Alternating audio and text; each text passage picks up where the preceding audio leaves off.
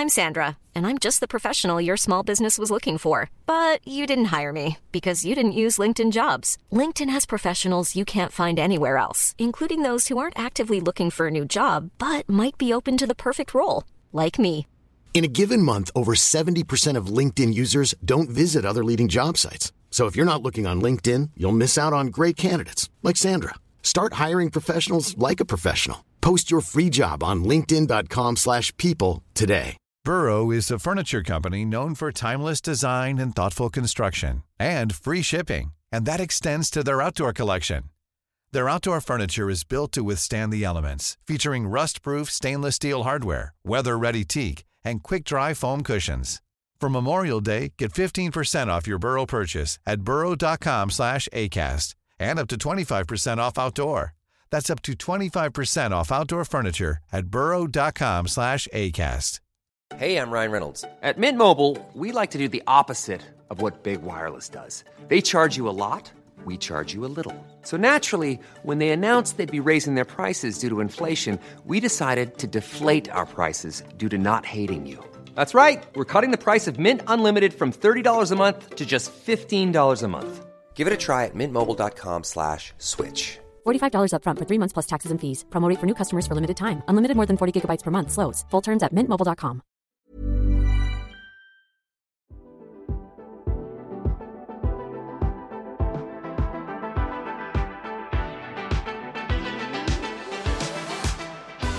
Hello and welcome to episode 25 of My Week in Cars, the Autocar podcast with me, Matt Pryor, and him, Steve Cropley. Hello, Stephen. Matthew, how are you? Very well, thanks. Thanks for joining me in my salubrious studio surroundings. Yeah. The back of a Volkswagen multivan.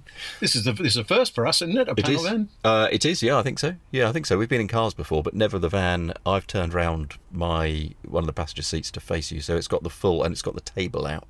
So it's got the full office, what do they call it? There's an executive version of this van which comes with the seats already like this, I think. Yeah, damn nice. Good. No cocktail cabinet. No shame. No gun cabinet, no cocktail cabinet, but pretty comfy. I like it. So over the next half an hour or so, Steve and I are going to be talking about our respective Autocar columns and talking all things cars, and of course we'll have some of your correspondence. You can write to us at autocar@haymarket.com, and David Howard has done this. I don't know if you've seen this yet, Steve, but so he says, there is an issue I find confusing, and that is the way you mix metric, SI, and imperial units, e.g. brake horsepower, kilowatt hours, pounds foot, etc., which we use in the Mac. Ideally, I would like to see your magazine use metric units throughout, but as the government hasn't implemented metric road signs, I guess that is a step too far for now. Now, it should be pointed out that David is a chartered engineer and a fellow of the Institution for Engineering and Technology, so you can see where he's coming from. A particular issue, he says, is that your continued use of brake horsepower. That may have been appropriate in the days of the horseless carriage, but is an anachronism in the middle of the 21st century. For electric cars in particular, it makes no sense to quote motor power in horsepower, but the battery capacity in kilowatt hours. I appreciate some of your readers are more familiar with imperial units, so a period when dual units are used may be needed, but you should phase out the use of imperial units at the earliest opportunity without alienating some of the readers. It's difficult, this, isn't it? I have thought about this a lot. And in the UK is weird anyway. So I remember my dad showing me at the end of a road in Petersfield called Frenchman's Road, there is a road sign, and I screenshotted it earlier to see if it's still there, and it still is. And it says, height limit, 3.2 metres, open brackets, 10 foot, 300 yards ahead. And there isn't a settled way of doing it, is it? No. I think the reason we keep doing it is just because of for continuity reasons, isn't it? But he's right. He's right. He is right, really. Thing is, when I was in Australia, they changed to metric. So they talk about kilometres over there. If you try and talk about miles, they think you've gone mad, really. Yeah, it is difficult, isn't it? And I pick up a copy of an Australian magazine, and it says new Ford Mustang with 450 kilowatts, and I think, how much is that? Yeah, so in the rest of Europe they use metric horsepower, don't they? Which is slightly smaller than a brake horsepower, which we and the Americans use. Yeah, and but it is with electric cars in particular. It would make more sense, wouldn't it, just to have a standardised unit? But it's because we quote efficiency in miles per kilowatt hours, and then motor power in horsepower, torque still in pounds-foot. Yeah. But charging speeds in kilowatts per, in kilowatts. It's just taking that. It sort of reminds me of the day when Sweden went from right to left-hand drive. And there was just a cataclysmic day. And we'd have to do the same thing, wouldn't we? Just pass a resolution. But I'd rather somebody else did. Somebody else did the hard thinking about it. Yeah, me too. But thank you, David. In short, I think you're right, but I don't know when or where we'll do it. I used to have the conversation that people would write in and say, look, why don't you just stop using brake horsepower and use metric horsepower? Because the European manufacturers quote in PS, so there is a 200. 200. They will call a car a 200 or a 220, and we then make it 198 or 217. That's it. But then some of our sub editors and stuff will change American quoted horsepower to brake horsepower, and you think no, it was already brake horsepower. Don't change that. Don't change the Corvette stuff. It's all. The amount of brain strain that goes on over this is a bit. It is a bit striking. At some point, I guess the move will be kilowatt metric for everything, and maybe it is electrification will make the difference. Maybe that's the final hurdle, the big hurdle. I don't know. I'm not sure when I'll get used to seeing the front cover of a mag saying 300 kilowatt so and knowing what that means. Just doesn't sound emotional enough somehow. That's weird, isn't it? It is weird, isn't it? That is weird. Right, let's talk your column, which begins, your week in cars begins Sunday last week when you spotted some Bath Motor Club. Yeah, I was just hanging around the neighbourhood, just I don't know, can't even remember what I was doing. But there were a clump of little cars, 206s, Micras, Fiestas, all, fairly low value cars, but quite well prepared for motorsport. And they were all just sort of rushing around the neighbourhood. And we've got several old airfields near us, and they seemed to pause at each one and do a couple of driving tests that involved a lap of the taxiways. So quite quick. I would think 90 miles an hour at the fastest point, that sort of thing. And they'd do a couple of these and then move on. And there was a navigation element and there was a competition element. Oh, so the road bit would have been a road rally navigation rally. Yeah, and I think you had to do it in a, weren't allowed to break the speed limit, but you had to do it in a particular time. I think that's gotcha. But it just struck me as fun, and they were all having a good time. It was a nice day. The cars were interesting, but not expensive. Yeah, which just makes it better to me. Sporty cars, or not necessarily? No, sort of small hatchbacks. 206 Fiesta, Micra, but not the hot versions. Not really. No, okay. No. They tended to be the ones you could afford, and there were 90 cars in the field. Wow. There were 5 venues and I think 10 or 12 different driving tests. I mean, I just stood there and watched all these guys because I was just sort of watching them all go by, and I remember thinking, I'd love to have a go. And, that's the essence of motorsport to me. There wasn't anybody standing there quaking because they were likely to bend their, £100,000 bolide, and they didn't have to have, special expensive pajamas on or any of that. They just got in the car and drove the cobblers off it for a while and then went on to the next one. That's pretty good, isn't it? Really? So they don't have to be prepped in a racing motorsport manner. Oh, that's and the really bloke good, was the guys I got talking to were saying they the keen ones do about 15 events like this a year, and it's all day. So you get out with your mates, prepare the car, first event away, 9:00, all go home 4:00. See, that's nice. The other thing, you get quite a lot of driving and competition in that time, don't you? It's not like a hill climb where you might get 4 minutes of competitive driving over a weekend. Yeah. It just seemed perfect to me. I was really taken with it. So what are you going to do? Oh God, I don't know. I mean, the thing I'm most likely to do is just give the Alpine a bit of a trot up Prescott or Shelsley Walsh sometime this year. You know how busy our weekends get, but I like hill climbing. I like the atmosphere, and the people are nice, and because been going there a good few years, I know them now, and so probably do that. As long as I just don't want to stick the nose under the Armco, preferably. Yeah, understandable. Are you a member of a motor club. Yeah, two of them. Bugatti Owners Club run Prescott. Okay. Yep. And the Midland Automobile Club run Shelsley Walsh. Oh, of course. They're my two local tracks, I suppose you would say. Yeah. A few others, but they're the ones. I like the history. Well, I look forward to coming and seeing you doing a sprint Go or hill slowly, climb or whatever. Yeah, I'll come and watch. Motor shows, part 2 of your column. Yeah. Do you miss them? You do miss them, don't you? I do. You've always liked them. I used to. I can remember there was a point where I worked with some people who gradually sort of ran out of puff in this job and got less and less enthusiastic about it. And I can remember encountering a couple of them going around the motor show, whinging about their state of their feet and all that. And it was an amazing opportunity, really, to meet the people who mattered in the European industry and see all the new cars. And you have to tell yourself that it's special. Yeah. I mean, I know some motor shows have been less successful in recent years and all that, but the fact is, when they were on song and when you were going around, it's late February or early March at Geneva and everything's right with the world, it used to be great, I thought. It is, because I grew up going to Motor Fair in London and the NEC Motor Show, and I remember going around as a teenager with a family, thinking, God, it'd be nice to go when it wasn't quite so busy. And we it's like at the NEC, and it costs you £10 for a hot dog and £5 to park your car and everything else on top of the show ticket.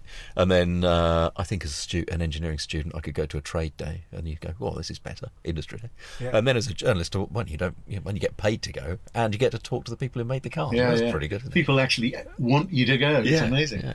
But I sort of get it as well in that, from a manufacturer perspective particularly, I don't meet many manufacturers who are unhappy about the demise of the Geneva show, because if we want to go with anybody, we have to book a hotel room for 5 night minimum. It costs millions of pounds to have a stand. You're in competition with 40 other manufacturers for any headlines and any interest in everything else, whereas I think Ford do that go further event, don't they? They can take a load of dealers, they can take a load of journalists, they can take a load of fleet managers, and they can have their own event, their own space. Cost them. And they've started to do several products at once, haven't they? That's good. Yeah. I think you're right, but I suppose I'm just thinking about the halcyon days of Geneva. I used to love the way it announced the driving season. Yeah, and it's a good show. It was a good from our perspective, a really good show, because everything's in the same place. It's quite compact to get around. All the important people are there. Yeah, we get a lot out of it, don't we? We do, yeah. So Geneva is going to become Geneva and Qatar, is that right? Yeah, well, Qatar is going to be badged Geneva later this year, because the Qatar motoring festival people are using the expertise, so-called, of the Geneva folks to set up their new event, or they extend their event. But Geneva proper is going to run again next March. So 2024. Yeah. So the story goes. But I went to the launch of there's some news about it, and I asked what I thought was the killer question and everybody else's killer question, which was, how many major manufacturers have you signed up? And the answer was, we're not allowed to say. Oh, really? And you sort of think if it had been all of them, they would be allowed to say. They would say, yeah. And the story went that the people who had signed up, there were numerous people who had signed up, but they hadn't given the authorities permission to announce their participation yet, which just sounded fishy, didn't it? Yeah. Still some ill feeling from manufacturers about the way Geneva was cancelled in 2020, is there? Yeah, I'm sure. Yeah, because it was very late, wasn't it? It was like days before, literally. Yeah, millions of just went down the Swanee, didn't it? And the irony was that all the people, it was killed for COVID reasons, but all the people who set it up would have had to unset it up, and they'd be associating with one another anyway, and all the sort of crowding and so on would have gone on anyway. Yeah, I don't know many people who are hugely enthusiastic about going to Qatar for a motor show. No. On our side of things. Maybe people who like luxury hotels and flat airlines. Oh, maybe. Yeah, well, that rules us out, I think. But the old, there is an element of launch tourism and attached journalism, and maybe the launch tourists will come out. Maybe they'll come out at that point. Yeah, maybe they'll be sending their letters of accreditation in already, Yes, please. yes. I'm not sure if you're aware of that, but I am hospital newspaper journalist. Right, let's talk Bentley before we'll have a break in a few minutes, but let's talk quickly before that. Actually, not quickly before that, because I want to spend a while talking about this. Bentley's W12 engine. Bentley has said they're going to stop making it or start phasing it out next year. Next year, you tell me the detail. Well, I think the detail is just that it's going to end, at a date next year, pretty soon.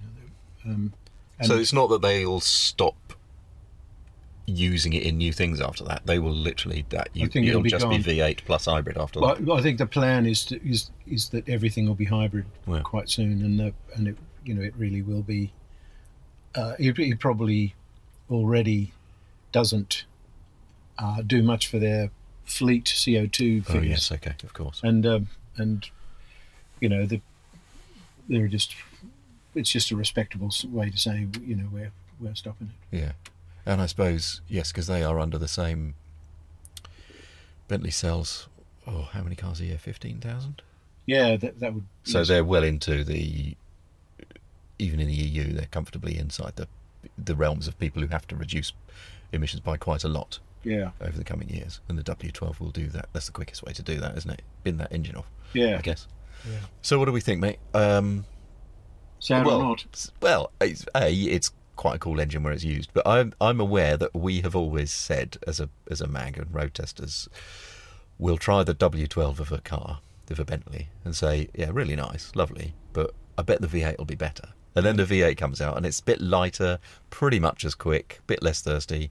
Sounds nicer usually, and because there's less weight in the nose, the car handles a bit better, and we always go, oh yeah, buy the V8, not the W12. But now they're axing the W12. I think, oh, what a shame.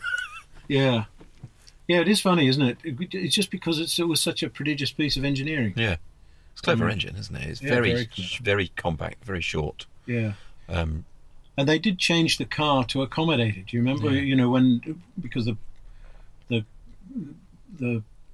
gearbox configuration got changed so that the total length, the front overhang wasn't as great. Oh, interesting.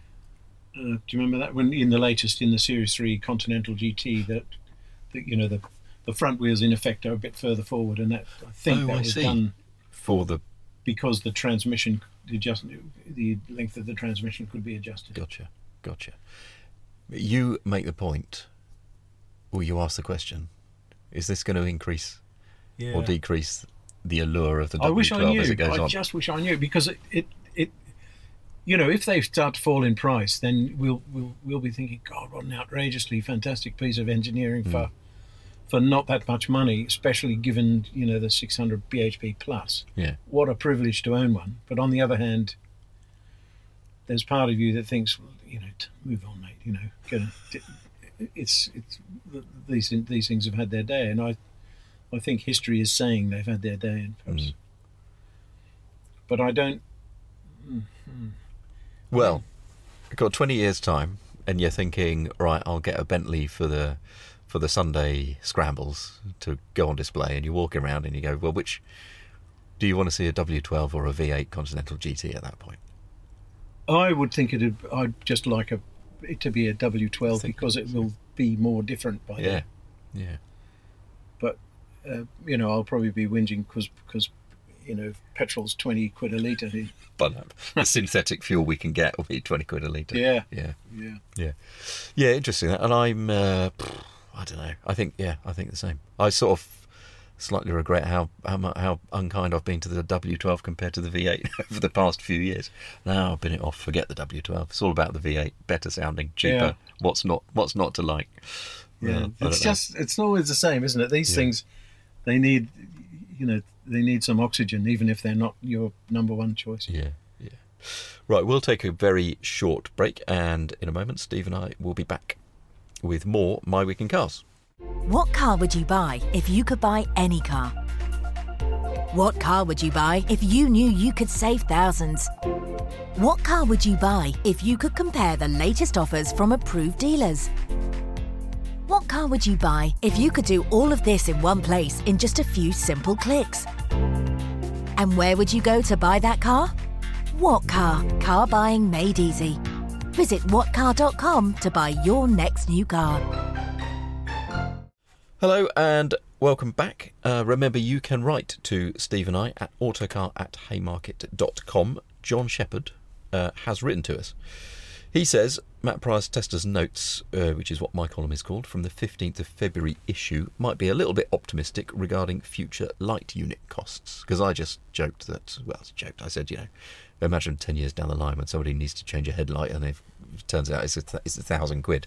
He said, I broke the outer plastic shell of my Alfa Romeo Giulia's off-side headlight at the end of last year. My Southampton Alfa dealer's repair branch told me that the part cost would be £1,660, including VAT but not labour. They said that no part of the unit could be reused.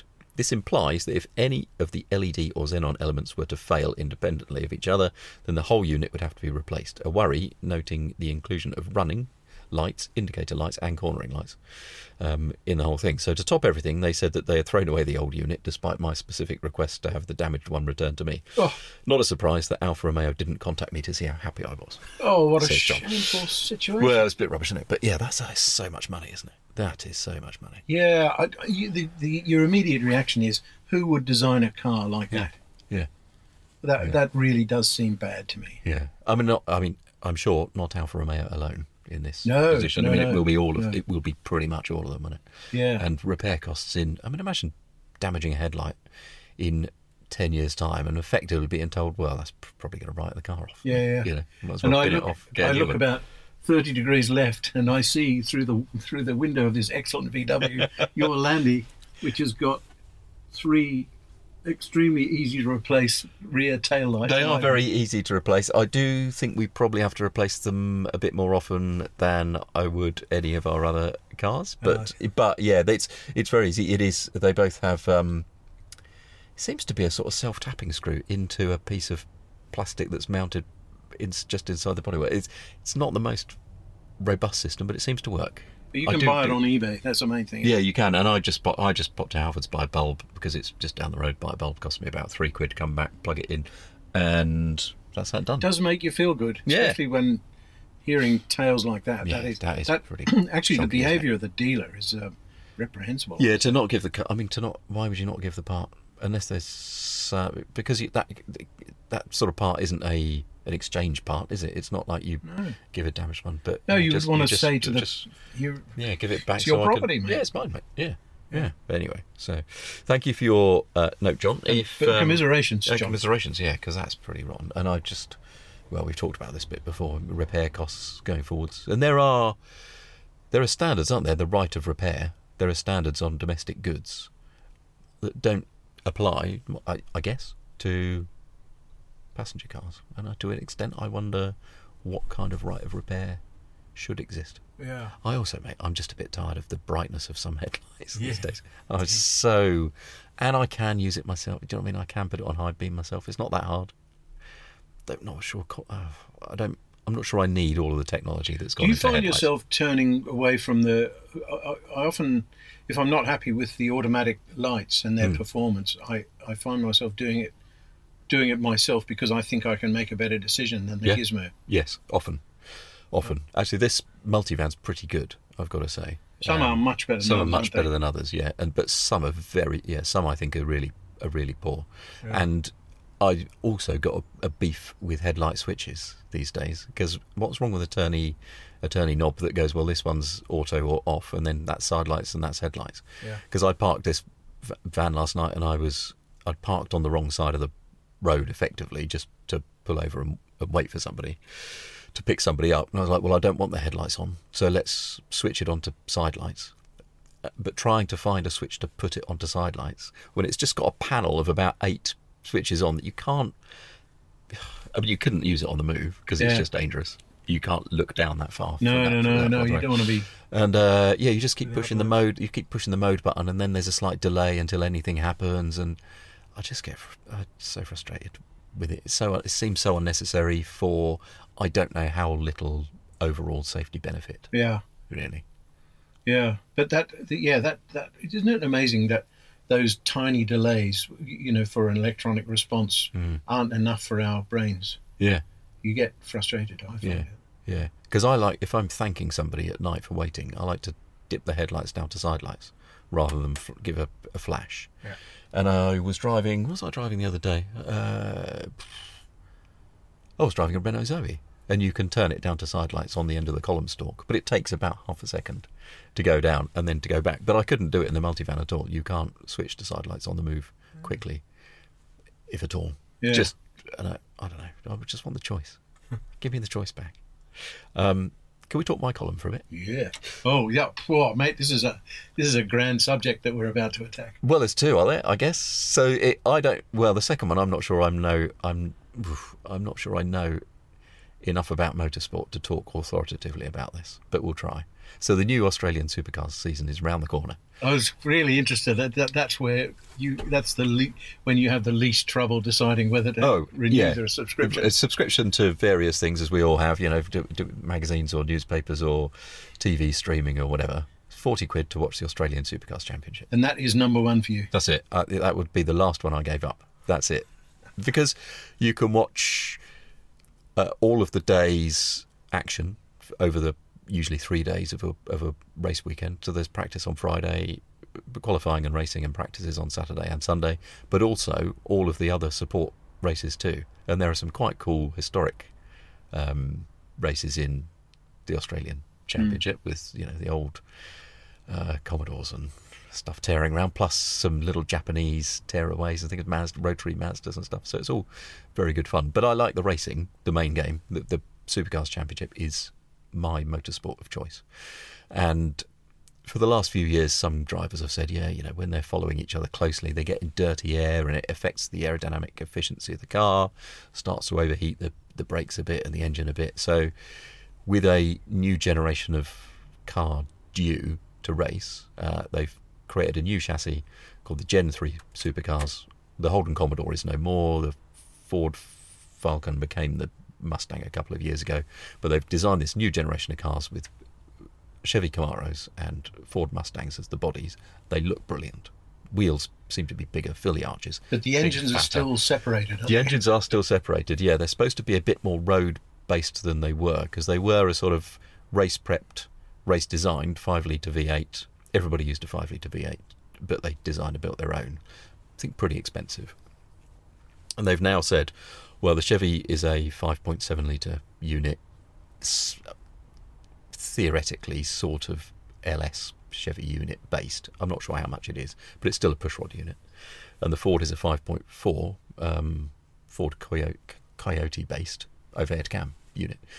So they've matched the power outputs as best they can. But you said, the thing I enjoyed in your column was this discussion that even though they're similar, they achieve a similar end result. They're slightly different. Yeah, I think they get there in a slightly different way, different delivery. Affects the racing. And I think it affects the racing. And Supercars takes parity really, really seriously. That's the main thing in the formula, as far as I understand, is the people who run the championship say, we want these cars to be exactly the same speed in a straight line.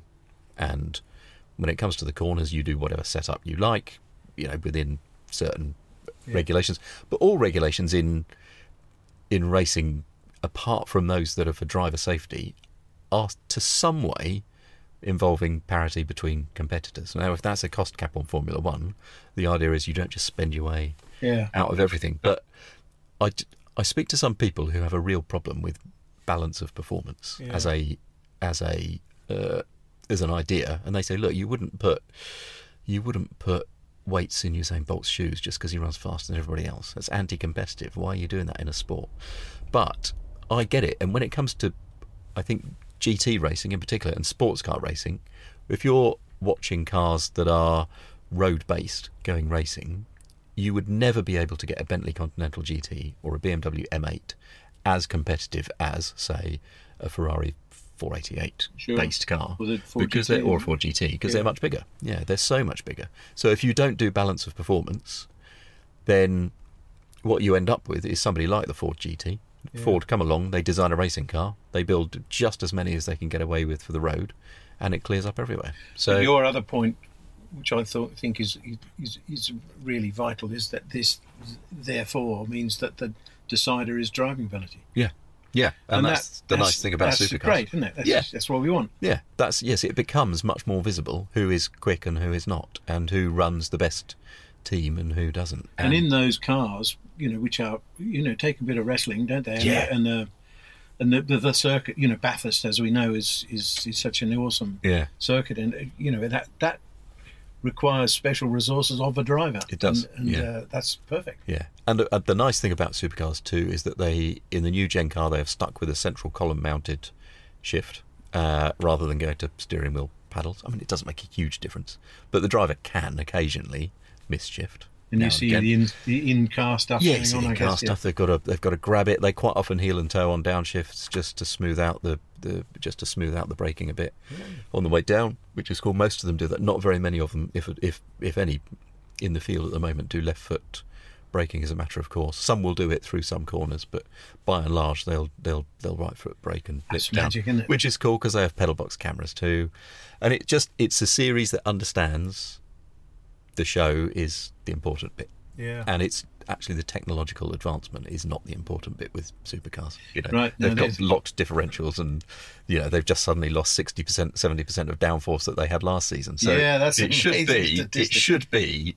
I'm really excited for it. Yeah. When's the first event? I think it's March the 10th. I think so. Weekend after I might next. have to part with the 40 quid. It's good. They do So somebody asked me about this the other day. Where can you watch it? Supercars do a thing called Superview, which is their own channel through their own website. The videos are not that easy to scroll through to find where the action starts. That is the thing. It just comes up and it's like, here's 7 hours of footage. And you go, oh, blimey, where am I going to find? So you've just got to spool through to the right spot. But they also have a YouTube subscription where they put all the races on YouTube, but you have to pay I think a similar amount for the footage. But then they also, on that channel, have like post-race interviews and some of the qualifying stuff. But when you look at some of the thumbnails on the YouTube bit, I think, well, that gives me a clue as to who's involved at the front end of that race, and I don't want to know that. Yeah. So, because I watch it afterwards rather than live. So I will stick with the supercars thing. And I think one of the, maybe it was Eurosport or one of the satellite channels used to do a post-race replay, but I don't know if they still do. Might be still on Eurosport. But then it's only once and sometime after the event, I think. So here is my killer question. Go on. Are you a Ford or a GM man? Oh, I'm easy, actually. I don't mind. That's the nice, not being Australian, I don't have to worry about it. I am a fan of who is not winning everything at the time. That's a good idea. Yeah. So in 2019 or 20, I think 2019, I had a real problem with Ford because they, during the Bathurst 1000, there was a late pit stop, and to ensure that Scott McLaughlin won the race, they instructed his teammate Fabian Coulthard over the radio to slow the field up under the safety car so that McLaughlin could make a pit stop and still get out in front of everybody else. And they got fined for it, but they didn't get the win taken off them. And from that point on, for a good year or two, I was pretty miffed about Ford winning anything. Yeah. But Shane van Gisbergen now wins everything, and I think, it would be quite all right if Shane wasn't winning all the time. And Ford have hired, in the Shelby Power team, have hired a guy called Will Davison, who is about 40-ish and still competitive. So I quite like the fat old fellas doing it. So I like them a lot. So you really are. So yeah, I'm very mixed. I just like the character of the drivers. Yeah. And the great thing about the coverage is they're very good. They're very open. They walk into the pit garage at pretty much any time, have a chat with somebody. The drivers are always. I mean, it's very, very rare that a driver will not want to talk to somebody, and they're always pretty honest in there. They're pretty honest and straightforward in that Australian way that I like very much. Yeah, it's great. I think it's good. It's what I will watch. Yeah, well, I'm going to get you've sold me. Sold. There we go. Right, finally for this week, I think we have time to. Do you want to talk about the other bit on the bottom of your column? Oh no, I think that was it in the end. I think I was going to make room for something else, and I'm not sure I had room for anything else. Oh, sorry. So that's it. Yeah, that's it. The second bit was just balance of performance in general. Oh, I see. I've got time for balance of performance, and people don't. But I don't see how you run GT racing without it. Yeah. Well, I'm in favour of it being a driver competition in spectacular cars. Yeah. Yeah. Right. Your last bit of your... Oh, no, there's 2 more bits of your column. Tell me about the Hyundai Ioniq 6. Well, I just... I badly wanted to know what to do with this, what this car was like, because it looks so extraordinary and it's aerodynamic and all that. Quite closely related to the Genesis and the Ioniq 5, as we know. They seem to be poulticing the market, don't they? There's no room for anyone else. But the thing I found was that there's so many bongs going on. Whenever you select anything or deselect anything or drive through a speed limit sign or don't drive through a speed limit sign, and there's this car sort of bongs at you. And I spent about 20 minutes in my back garden trying to, with everything on in the car, turning it all off. And the trouble with that is that you turn everything off and you've turned off half the safety equipment as well. So the kind of cross-traffic gizmo that looks up and down the road for you, which is helpful, you kill that because you're so cheesed off with the bongs. My missus goes up in the air over the bongs. She just said, let's go in the Astra, let's go in the Alpine. Yeah. Let's go on foot. Yeah, just do anything that doesn't nag you like that. I don't know how, because they sound so similar and you don't know what they're about half the time. Yeah. So some cars will start bogging if you don't have a seatbelt on even before you've started moving, won't they? Yeah. But one, the highway code says I can reverse without a seatbelt on for a start because it's safer to lean over my shoulder. But 2, just shut up. Yeah. Well, you do find yourself sort of peering at the dashboard to see what sort of what's warning. it telling me now? Is the sort of tailgate open or something? What's going on? Yeah. It is. It's imperfect. I think I'd be much wiser with all the systems working, but no warnings, please, no alerts. And is the car any good? I haven't driven it yet. Very good, lovely, refined powertrain, as they all are. Pretty quiet. Well, I mean, from the point of view of road noise and wind noise and so on, but a bit lumpier than I expected at low speed. I was a little bit disappointed because I read what I read, which is fairly restricted. I was sort of led to believe it would do a slightly better job in the sort of potholed suburbs than it does do. Really? So I'm a little bit disappointed. Yeah. I want to try. I'm trying to get on terms with these cars, so I'm driving as many as possible. And the one I really want to drive again is the BMW i4, because especially the 2-wheel drive model, which I think is quiet and fairly good riding. Yeah, I think our road testers like it a lot, and they like that rear-wheel drive one more than the M50 or whatever they've called sort it. of mad one. Yeah. Right then, last thing. We did a good test, didn't we, the other day? We recorded last week's podcast while we were doing this cheap car test, Britain's best cheap car. That's it. But yes, the short of it, you think buy one now, keep for it for forever. Well, if you're sort of bothered by what the hell to do in the matter of electrification, it seems to me that you just buy one, use it for transport, knowing that it will be as cheap as anything there is to insure and fuel, and when it gets to 100,000 miles in about 2033, like my son's has done. I've got a son who's still got one of those scrappage 2003 specials. He refuses to sell it. I keep saying, mate, you need a new car, and he says, no, I've got one. Yeah, I've got one. I've got a perfectly good car. I like that idea. And these cars. So that was you were talking specifically about the Hyundai i10, but yes, we were on a job with Kia Picanto, Dacia Sandero, and a MG3 as well, weren't we, last week? That's it. Yeah. Good. I mean, the thing that struck me about that was that we all got so keen on those cars, didn't we? Considering, and if they'd all been 3 times more expensive, I think our enthusiasm wouldn't have been quite so childlike. No, I think you're right. I think you're absolutely right. It's sub £15,000, every single one of them, which is hard to find these days. I think Matt Saunders, our road test editor, has worked out there are 8 cars you can buy under £15,000, which is not very many. And the Sandero starting price used to be £7,000, didn't it? Yeah. Not very long ago. Yeah. And it's now starts at 13,450, I think. It's a lot of car there. It's a lot of car for the money. The thing I loved finding was how to drive these cars. You know, the secret of the i10 to me was just give it the beans. Everywhere, all the time. Yeah. And make sure it's pulling $4,000 or $5,000 all the time. It's really smooth, fairly quiet. Yeah. Lovely little engine. Lovely engine. Fantastic gear shift. Yep. I still think the greatest gear shift in production today. So good. And there is there's something about the agility and the lack of inertia behind them that just makes them fun to punt along, doesn't it? So there's plenty of road. You've always got plenty of road space. I just think every home should have one. Yeah, I would not disagree. Well, that brings us to the end of this week's pod, but I can tell you that going up, I think, well, by the time this podcast has come out, there will be a video on those 4 cars, Britain's Best Cheap Car, presented by me and James Disdale. So you can find that over at the YouTube. You can find Autocar on all the social channels. You can find us at autocar.co.uk, although Steve and I have columns and there are also features. Quite a lot of them you can only find in the magazine, which you can find digitally or in print, as it has been every week since 1895.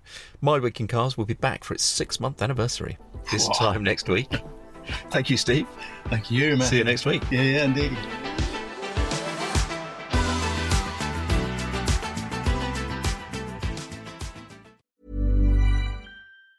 Hi, I'm Daniel, founder of Pretty Litter. Did you know cats tend to hide symptoms of sickness and pain? I learned this the hard way after losing my cat, Gingy. So I created Pretty Litter, a health monitoring litter that helps detect early signs of illness by changing colors, saving you money and potentially your cat's life. Pretty Litter is veterinarian developed, and it's the easiest way to keep tabs on your fur baby's health right at home. Go to prettylitter.com and use code ACAST for 20% off your first order and a free cat toy. Terms and conditions apply. See site for details. Planning for your next trip?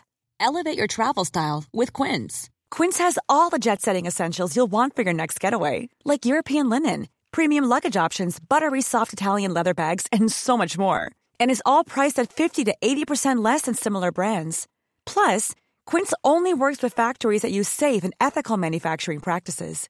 Pack your bags with high-quality essentials you'll be wearing for vacations to come with Quince. Go to quince.com/pack for free shipping and 365-day returns. Need new glasses or want a fresh new style? Warby Parker has you covered. Glasses start at just $95, including anti-reflective, scratch-resistant prescription lenses that block 100% of UV rays. Every frame's designed in-house with a huge selection of styles for every face shape. And with Warby Parker's free home try-on program, you can order 5 pairs to try at home for free. Shipping is free both ways, too. Go to warbyparker.com/covered to try 5 pairs of frames at home for free. warbyparker.com/covered.